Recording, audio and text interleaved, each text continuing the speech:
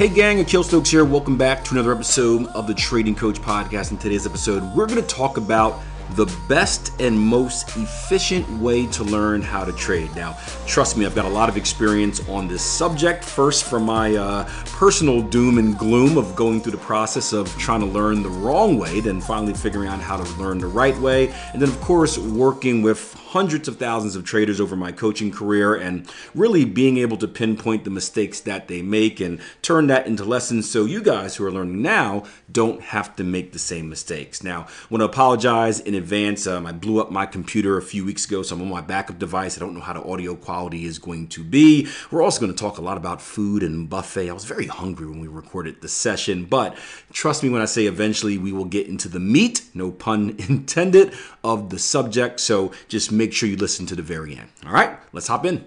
Helena says, give this answer 100% better than 4 times 25. Given this answer 100% better than 4 times 25, does that mean it might be counterproductive to blast through the trading to get a feel for the big picture, then go back and focus, or might there be benefits? So when it comes to training, it's the exact opposite.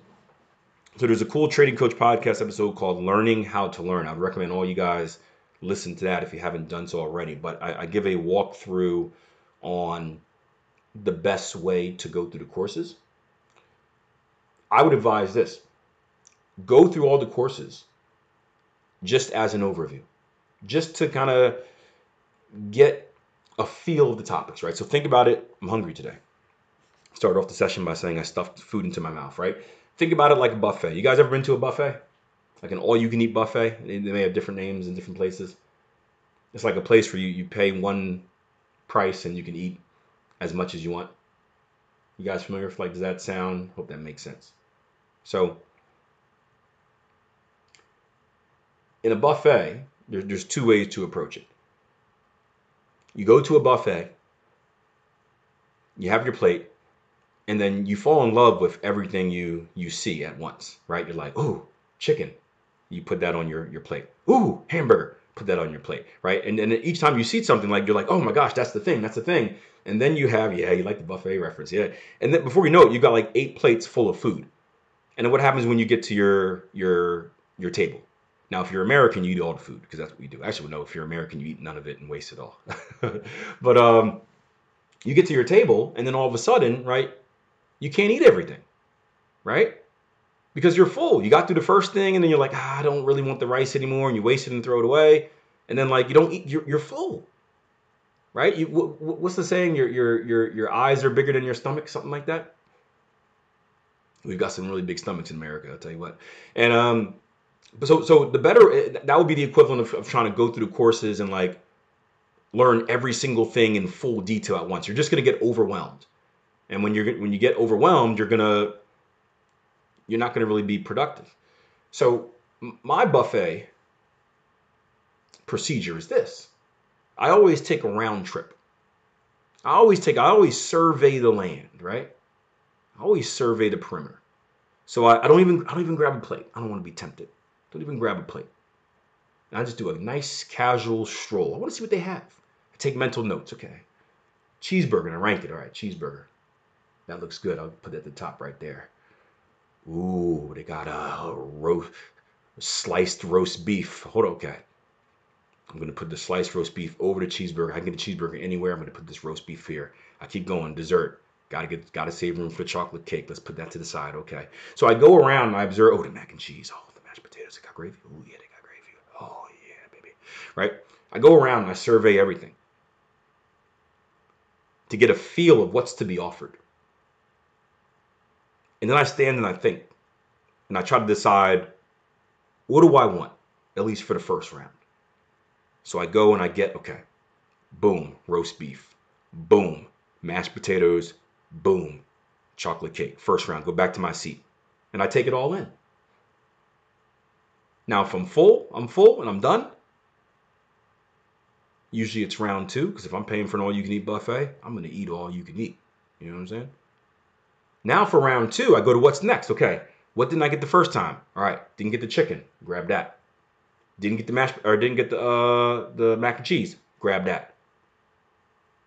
Little yogurt thing. Grab that. And then if I want to get more at this point, same thing, I survey. So the way you should go through the courses, you go through the first time is that round trip. Just go through the courses, learn, have an understanding. You're not going to know everything perfectly, right? But have an understanding. Okay, this is how the price action moves, and specifically when it comes to strategies. Okay, yeah, okay. The daily chore looks cool. Okay, swing trading the trend. Oh, okay, patterns. Oh, those are cool. Kind of weird, but I got it, right? You go through all of it, and then you have sort of an idea of like, okay, here's what's offered in tier one. And then you take that little break, you sit back, and you're like, okay, what do I, how have I ranked these things? What do I think I want to focus on? The day trading thing seemed cool, but doesn't really fit into my schedule. So maybe, maybe we'll do the swing trading the trend. Okay, we'll start with swing trading the trend. Okay, then after that, we'll do these pattern things. Well, let's put the pattern to the side. So now you focused on, okay, I'm going to grab my plate. I'm going to grab me a big scoop of swing trading the trend. So now you go back through the courses, right? But you're focused on how can I use this as far as swing trading trend. So now when you're going through the ebbs and flows again, and this is another round of practicing, which is great. But when you're going through the ebbs and flows again of the chart, you're not just looking at them as like random things. Like, okay, why are we measuring these ebbs and flows? Because that's what most of you guys are thinking. You're like, why am I measuring these things? These things are stupid. What does it mean? I don't know. Now you're thinking about it from a different perspective, right? Now you're measuring the ebbs and flows. You're like, okay, I'm measuring these ebbs and flows because I'm trying to see a trend, and I need this retracement to come to this moving average, because when it hits this moving average, that will be an entry. So now you're looking at it from a very specific perspective. Does that make sense? You're very specific in how you're looking at it. You're not just looking at it as looking at it. You're looking at it for a reason. I take this as an example. I got to do a sports reference as always. It wouldn't be me if I had a sports reference, right? I was a former football, baseball, basketball player, right? And I know a lot about soccer now because my kids play, and I'm a coach, right? So when I watch a football game, and any ex-athlete will probably tell you this, or anyone that's like that really knows the X's and O's, like the common person will look at the game and be like, oh, he threw the ball and he caught it and he got hit. Oh, he ran the ball and he got hit, right? Just like the basics. Like I look at it from a different perspective. Like when I watch football, like I'm looking at it from like a chess match perspective. So I'm looking at how people are lined up. Is their weight forward? Is their weight back? Are their hips open? Are their hips back? Who moved in motion? Are they in man? Are they in zone defense? Right? I look at all these weird stuff that no one else cares about, but I care about it because I'm a coach and I'm an ex-football player. So like that's the stuff that excites me. I'm looking at it from a whole different perspective. So trading is the same way. If you think like the casual trader, ebbs and flows, extension retracements, yeah, I know this stuff, right? You're looking at it from that very bland perspective, and there's nothing wrong with that. But then once you lock in on your thing, what do I say? Swing trading the trend strategy. Yeah. Once you lock in, now you're looking at it from a different perspective. You're looking at it from, okay, this is a trend, but how does this trend specifically relate to the strategy that I'm trading?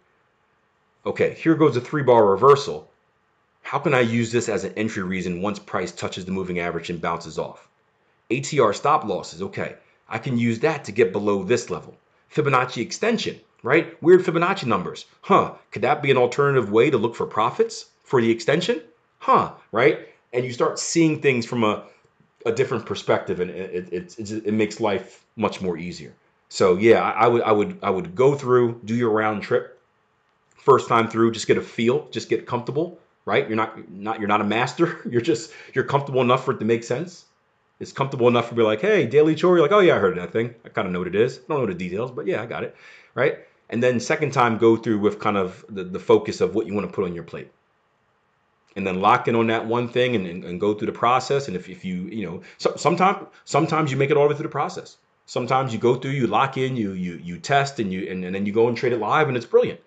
Sometimes you get through the process and you get to a learning point or a testing point or a strat dev point, and you're like, you know what? Maybe this isn't what I want to do. That's okay. This is an all-you-can-eat buffet here at Tier 1 Trading, right? Put that meal to the side, get back up and get another one. Right? You paid your bill. You paid your bill. You can eat as much as you want. Food ain't going away. This is 24 hours. It don't close. And sometimes it takes traders 3 or 4 tries to figure out kind of what is their thing. And that's okay.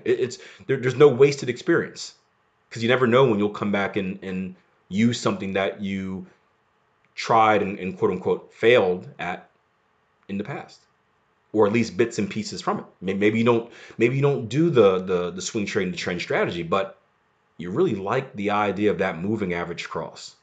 So whenever you go to develop your own strategy, you take that part, right, and you move it into your new strategy. You didn't like the mashed potatoes, but you like the gravy. So you take the gravy and you put it on the mac and cheese. And it tastes better that way. Maybe. So yeah, glad that was helpful. Glad that was helpful. It's a very good question.